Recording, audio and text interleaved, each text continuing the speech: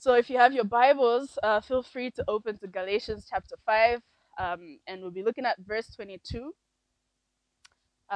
which says, "But the fruit of the Spirit is love, joy, peace, patience, kindness, goodness, faithfulness, gentleness, self control. Against such things there is no law." Amen. And so we've been looking at Galatians chapter 5, the fruit of the Holy Spirit. And it's been awesome just hearing all the different things that the Holy Spirit empowers us to do. And faithfulness is one of those things. And so, like any preacher who doesn't know where to start from, I went to the dictionary and I searched what is the definition of faithful. But none of those definitions were quite what I was looking for, they weren't satisfactory enough. So what I ended up doing is pulling inspiration from a book that I read a couple years ago. It's a book titled A Long Obedience in the Same Direction. It's by a theologian named Eugene Peterson, who passed away a couple years ago. Some of you guys might know him from being the guy that translated the Message version of the Bible. And so he has this amazing book that I'd recommend to anyone. It's called A Long Obedience in the Same Direction. And he borrows from Friedrich Nietzsche, the philosopher, in referring to faithfulness as a long obedience in the same direction. And I think that's very, very profound, you know. And so I am going to borrow that definition of faithfulness, to stay in the same direction for a very long time, also known as to stay the course. So faithfulness today, well, the remix version of Diana's definition of faithfulness, is to stay on the same course without wavering. And I don't know about you, but this is difficult. This is very hard, I think, for any of us. But it is not impossible. And so faithfulness in the context of our faith is to stay on the same course of Christ and holding on to the hope that we have, even when it is hard and it is difficult. But again, it is not impossible. The fact that it is a fruit of the Spirit is an encouragement to us that it is indeed possible, because God empowers us to stay on this course. It is the Holy Spirit that God has given us that gives us the power to be able to stay faithful, to be able to stay obedient in the same direction for a very long time. And so in the book I was talking about earlier by Eugene Peterson, it is a book on discipleship. And when I first opened that book, I thought, yeah, he's just going to write about discipleship as an experienced pastor. But he does something interesting. He breaks down lessons we can learn from the Psalms of Ascent, which is Psalm 120 to 134. That lessons from there that we can learn about discipleship. And so the Psalms of Ascent were the psalms that the Jewish people would sing as they were going to Jerusalem to worship. And so they would hike up and worship in Jerusalem. And I don't know about you guys, but every time I hear the word hiking, the first thing that comes to my mind is don't run, don't do it. Hiking is hard, and it is not an activity that you ever find me doing just for fun. I know some people in this church that have invited me on hikes before. Julie, I'm talking to you. That just hike for fun, and I do not understand that, because hiking is hard. I'd rather do anything else but hiking. And so, thank you. You guys are all pretending like you're fit and you enjoy hiking. No, there's somebody like me out here. But hiking is so much fun when you do it, but it's not something I like to do often. But the few times I've actually gone hiking, there's several lessons in life that I have taken from those experiences that I kind of want to bring into our sermon today. And so, the times where I've gone against my actual instinct, against my better decision making, and decided to go hiking, there's things that I have found that are helpful in staying faithful to God. And so there's a time actually that a friend of mine decided for her birthday she was gonna hike all the three peaks in Blantyre. And being an awesome and supportive friend that I am, I decided, against my better judgment again, I'm gonna help you. And so the first peak that we did was Michiru, and we did Ndirande, and then we did Sochi by her birthday. And it was great. We did it. We're here. We can tell the story. But when we did Michiru Mountain, it was, I think, January, and it was very green and very beautiful. It was us three girls all alone, which I don't think, in hindsight, I don't think was a great idea. But we went up, the three of us, and we decided our goal was to get to the peak. And so, for those of you who've hiked Michiru, I could be wrong, but if my memory serves me right, Trail 4 takes you to the peak, and then Trail 3 takes you to a view. And what we didn't know, so we thought, okay, if we go to Trail 3, we're going to enter Trail 4. I mean, 1, 2, 3, 4. That makes sense. What we did not know is that's not how the trails work. And so we ended up getting to Trail 3 only to find out that it doesn't take you to the peak. And so we asked some of the guides around and said, you need to go back to where the sign for 3 and 4 and take 4. So what that meant is we eventually got to the top, but we did everything in twice the time. So we basically hiked it twice. And Trail 3 is actually the hardest. It's for people who want to, like, torture themselves for fun. Again, I do not understand that. And it was a very, very hard day. But I will never forget that day because it taught me so many lessons about life and about faith. And one of the things that hiking has taught me is that you always need a game plan. And so I think with the same thing, with faith and faithfulness, we need a game plan for how we're going to stay faithful. When you open your scriptures to Philippians 2:12, it says, "Work out your salvation with fear and trembling." And so on one hand, we have this great and powerful promise of the Holy Spirit who is going to empower us and help us to actually stay on course. But we're not passive participants to our sanctification. We're not passive participants of our own faith. We don't just get to be on the bench and be like, yeah, Jesus, the Holy Spirit, God the Father are going to play the game for me and I'll just make it to heaven. We get to participate in our own growth, in our own sanctification. And so the Bible says, work out your salvation with fear and trembling. So we're not on the bench, we're in the game. And so how do we get to play the game? I think every game, every plan needs a good strategy and a good game plan. And I know for sure, I don't know about you, but I know for sure now more than ever that I need a good game plan for staying faithful to Christ and to the faith that I've come to believe. Because we have so many distractions. We live in a time where we have options of not only things, but of people. So the moment I get over Lisa as a friend, I can just move on to Togo and get a new friend, you know? And same thing with spouses, same thing with jobs, same thing with school, We have so many food, right? Like, oh, I'm tired of sima today, tomorrow I'm going to have rice. Or I'm tired of soya pieces today, I'm going to have eggs.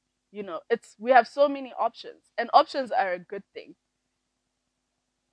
But if we want to stay faithful when it comes to staying true to our faith and staying on course to what we have come to believe about Christ,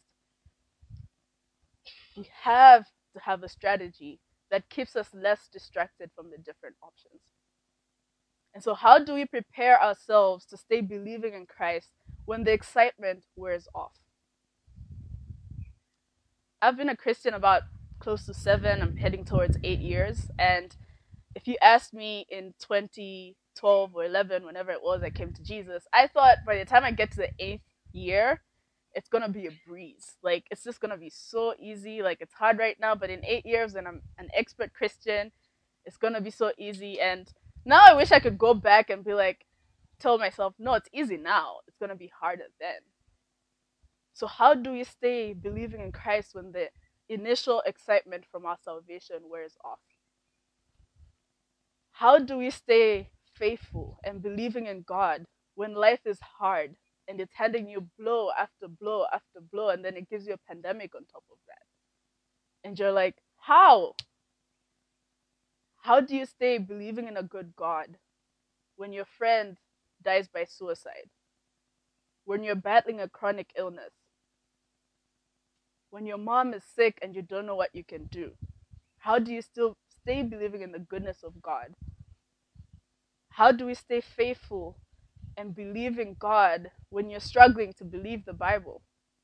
When you have massive questions and massive doubts and things that you know there's answers for, but it's just so hard to believe. I think these are all real struggles that we all have. These are struggles that I have. One of the things I often find distracting me from following Jesus is even when you find more attractive ideas.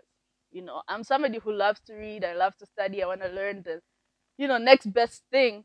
But sometimes the next best thing pales when you compare it to an ancient faith. But this is an ancient faith I know is true. I have testimony of what I have believed. But sometimes other things seem more attractive. I've heard some honest married people, I don't know if there's any in this room, that are honest enough to admit that sometimes their wife of 50 years pales in comparison to, a 25-year-old. And it's tempting, I'm sure. I wouldn't know, but I'm sure it's tempting or not. I don't know. You guys all seem like saints in this room. But it is hard to stay on the same course and stay true to the same thing over and over and over again. And so this morning, I want to propose that perhaps the way in which we can stay faithful, more importantly to our faith, because it affects how we stay faithful to other things, right?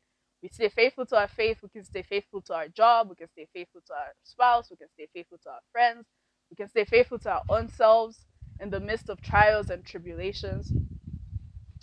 And so I want to suggest some 3 points that make up part of what I call the faithfulness game plan. Things that are going to help us to stay on course. Things that are, if we hold on to them, could actually help us make it to the very end. And I'm going to be referring back to hiking because as much as I hate it so much, it is so helpful. Because there's highs and lows when it comes to hiking. And the same thing with life. Life has highs and lows, highs and lows. So in the faithfulness game plan, the first thing I would say, like any good experienced hiker, such as myself, would tell you, is you have to prepare for the journey. And so if you're going to hike Michiru or Mulanje, those are not the same things, right? You're not going to prepare the same way. I'm pretty sure I could hike Michiru today, even though I haven't hiked in months. But I would die if I attempted to do the same with Mulanje. So I have to prepare for the journey. And part of preparing for the journey is getting the right tools. These shoes are great, but they're not great for hiking. If you guys have any expert hiker, Ben is not here, but Ben hikes a lot. And he's got the shoes, he's got, I don't know what are those like staff things that, professional hikers use. They've got all the right tools. They've got backpacks where you can fill in the water in the backpack. Like, I don't know, but you get the right tools. So with our faith, if we're trying to make it to the long haul, what are the right tools for our faith? I think the greatest tool that we have is the scriptures, the Bible. And I think it's so beautiful because the Bible gives us all the tools. It gives us prayer. It gives us words of wisdom, encouragement, rebuke. It even gives us testimonies of people who have gone on this journey before us. It gives us pieces of advice from saints who have succeeded at this journey and their recommendations to say, if you want to make it, here's what I did, and I'm sure this is going to help you. The scriptures are the greatest tool that we have when it comes to preparing for faithfulness, for staying on course. And the second thing is finding the right companions. See, when I was with my friends hiking, it got to a point before we even got to any peaks whatsoever where I was like, okay, guys, this has been fun. Let's go back. Like, there's multiple times where I was climbing and I was just like, what's wrong with just turning back? Like, they say that life is not about the destination, it's about the journey. We've done the journey, let's go. But my friends were motivated and encouraged to keep on going, right? My one friend, she really wanted to see the peak. And so she was like, I'm not turning back until I see the peak. My other friend was just like such a motivational speaker, if I can call her that, because she was encouraging me. But guess what? There's times where I was encouraging them too. Shocking to me, because I don't believe much about myself when it comes to hiking. But there's things that they're great at that I am not. And there's things I'm great at that they're not. And so we were able to balance each other out. And even when we got to Trail 3, and I was like, you know what? Let's accept defeat and just go back. I mean, we have made it to a certain top. It's not the ultimate top, but it is a top. But we were able to remind each other to say, let's continue. We want to see the top. We can do it. We can encourage each other. And I think it's the same thing with the faith. Imagine if I was with other people just like me, like 1 kilometer into Michiru would have turned back, and just given up. And it's like, we did the journey, it's fine. We didn't reach the top, it's fine. We didn't reach our goal, it's fine. But because I had good people surrounding me who were an encouragement to me when I was weak, and I was an encouragement to them when they were weak, we were able to make it. And I think one of the greatest tools and resources that God has given us is other people to journey with. See, even in the Psalms of Ascent, the Israelites were not, going solo, like every man for himself, God for us all. They were going together as communities, as families. It was a team effort. It was a team sport. And I think the Christian life, more than any other thing in this world, is definitely a team sport. As much as it is about our relationship with God, it is also about our relationship together with our God. And so we need each other. The single people in this church, we need the married people. The married people need us. We need to spend time with your kids. Your kids need to spend time with us. You need to spend time with us. The men and the women, the engaged couples and the couple that has been married for 100 years, we all need each other, right? We all need that companionship. And I think I absolutely love how diverse our community is. Like, it's one of my favorite things. Like, even sitting here and seeing so many generations sitting together in a church, for me, that is heaven. It is beautiful. But I want to challenge us a step further to say, all this diversity means nothing if we're not in each other's lives. Those are some amens that I'm not getting from you all coming in. God's got me. But this diversity means nothing if we're not doing life with each other. And perhaps the greatest diversity that we have is the diversity we can all see here, race. And for the past, I think, 4 or 5 years, race has been a point of contention for many people across the world. There's been people who have even been like, man, if that's how Christians treat one another, I don't want to be part of it. There's times where I've felt that. I've known Christians who are like, man, if that's how you treat another person who looks like me, then how are you gonna treat me if you treat my brother like that? But I think we get a chance to be different. We get a chance to reflect something different, and that is the kingdom of God. That whether black or white or Asian, we can meet together and see each other as made in the image of God and behold one another's image of God by being in community with each other. And so we have one another for companions. We have one another to meet here every Sunday. And for me personally, this companionship matters so much, not just every Sunday, but especially on Sundays. I've been here at Flood for a little over a year and a half, so maybe like a year and 4 months.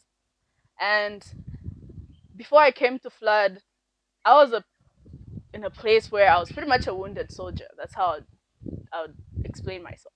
I had reached a point where I'd been hurt by some people who believed in God, and I really just felt like I'm very kicked and down and I'm out, And if it was up to me, I wouldn't go to any other church and be part of any other church because it was church people that did hurt me.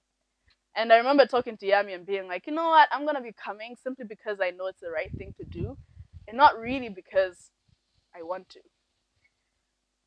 But being here at a point where I was broken and most vulnerable to turn away, and I love turning away, as you guys have heard me say today. I was at a point where I was ready to just be like, Jesus and your people, I'm out. Peace. But coming here every single Sunday and receiving the love that I came here at Flood and received that I didn't know I needed. being in the congregation together and singing songs that remind us of what is true. Because in that moment, there was a lot of lies. I was hearing a lot of lies in my own head from the voices of the enemy, and I was taking that in. And it was important for me to be around people who help me hear the truth of God, who will sing together the truth of God, will pray the truth of God over one another, will hear the truth of God, will meet each other during the week for coffee to hear the truth of God, will hold each other up when it's hard, will cheer on each other when it's good. That is what it means to have companions for this journey. And God has given us each other. And I want to challenge us to take on those companionships. Let us be friends with each other. Let us encourage each other. Let us cheer each other on. And then the last thing is number 3 of the game plan is have the end goal in mind. Like every hike, you know you're going to get somewhere, you know. If your point is to have the toughest hike ever, God bless you, I'll pray for you. But for most of us, we hike to get to the top, right?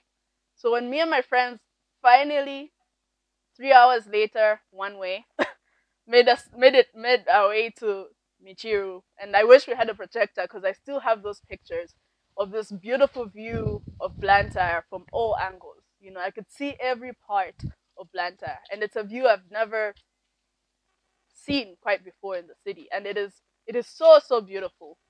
And that was our end goal in mind. And when we got to that point, we're like, forget the pain, you know, forget the turning back. I'm so glad I didn't turn back because this view is definitely worth it. And the same thing with our faith. We have a greater end goal in mind. Our greater end goal is to be with Jesus, to be with God the Father, to be with the Holy Spirit in heaven, to be in a place that is pain-free, where God has communion with us and we have communion, perfect communion with God, to be in a place where all our tears will be wiped away, where there is perfect justice. Isn't that amazing? Isn't that a dream? It's more than just a dream, it could be our reality. But we have to stay on the course. What awaits us at the end of faithfulness is our perfect community and communion with God. And so that is the game plan. 3 simple things that can help us stay faithful. See, 3 simple things that can help us stay on course. 3 simple things that can help us stay obedient for a very long time. Prepare for the journey. Find companions for the journey. Also, be a good companion, right? Because people are not just there to serve you, we're there to serve one another. And lastly, have the end goal in mind. And so, church, this morning I want to challenge you. In light of all these 3 things, where do you feel like, man, I haven't really put in enough time for this? Is it preparing for the journey? Do you need to make yourself familiar with the Bible and its truth? Do you need to find good friends? Well, yes, Toko says yes. Look no further than this tent right here. You know, reach out to somebody. Guys, Toko wants some friends. Before she leaves, please make sure she at least has one coffee date for this week. Make friends. I want to put myself out there and say I love hanging out with people. And so I want to have coffee with one of you guys this week. And so somebody, please, you know, be the one person that's like, I don't want you to be embarrassed and go home with no one, you know, offering to meet with you for coffee. And so I'm going to do it to feel sorry for you. Do it to feel sorry for me. But find companions, make friends, and have the end goal in mind. We should never lose focus of our end goal. It is the end goal that brought us into this faith. It is the end goal that keeps us in this faith. And it is the end goal that makes every single thing worth it. The trials, the tribulation, the suffering, the joys. Everything is worth it when we think of the end goal. And more importantly, we have the Holy Spirit to help us stay faithful. We're not in this alone. If I can quote from the great, musical piece, High School Musical one, we're all in this together. And that together being us together and the Holy Spirit. That was not part of the script, but I just had to put it in there. But we're all in this together, and the Holy Spirit is with us. The Holy Spirit is empowering us. The Holy Spirit is working in our hearts to make sure we're bearing the fruit of faithfulness, gentleness, kindness, love, peace, and joy. And perhaps that should be an encouragement for us this morning to keep on going. Stay the course. Don't turn back. And if you feel like turning back, tell your friend, don't just turn back. Be like, yo, bro, I'm about to turn back. Please help me. Please help me. I'm drowning. There are so many people who are here to help you. Don't drown alone. We've got Caitlin, we've got Prince and Smoo, we've got Alfred, we've got Zach, and we've got so many people who would love to pray for you. And so don't leave here feeling like you're drowning and you've got nobody to talk to. And I want to invite the worship team back up here for them to do their thing. And I think Caitlin's going to be back there if anyone wants to be prayed for. And as they're coming, let us pray. Can I ask us to stand actually and pray?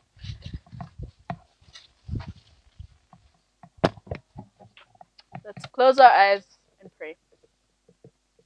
Our dear Heavenly Father, thank you that you have not left us comfortless. You have sent us the ultimate friend, the Holy Spirit, who is working in our hearts, working in our lives to help us to stay on this course that you have called us to. And Jesus, today, I want to pray for every single one of us. We're coming here this morning in different places. Some of us are on epic highs. Some of us are on the lowest lows. Some of us are just floating in the middle, trying to keep life afloat. But I ask that, Lord, you would meet us wherever we are this morning. God, I ask and I pray that we would not leave this place the same. That, Lord, in the middle of our journey, would be reminded that you are our greatest companion. That, Lord, you are the end goal. And I pray for anyone who needs to speak to somebody today, that, Lord, you would give them the courage to reach out to somebody. And I pray that, Lord, our community would be one where we have companions everywhere. One where we're doing life together and building authentic relationships. I thank you, Lord, for this morning. And I pray in the mighty name of Jesus.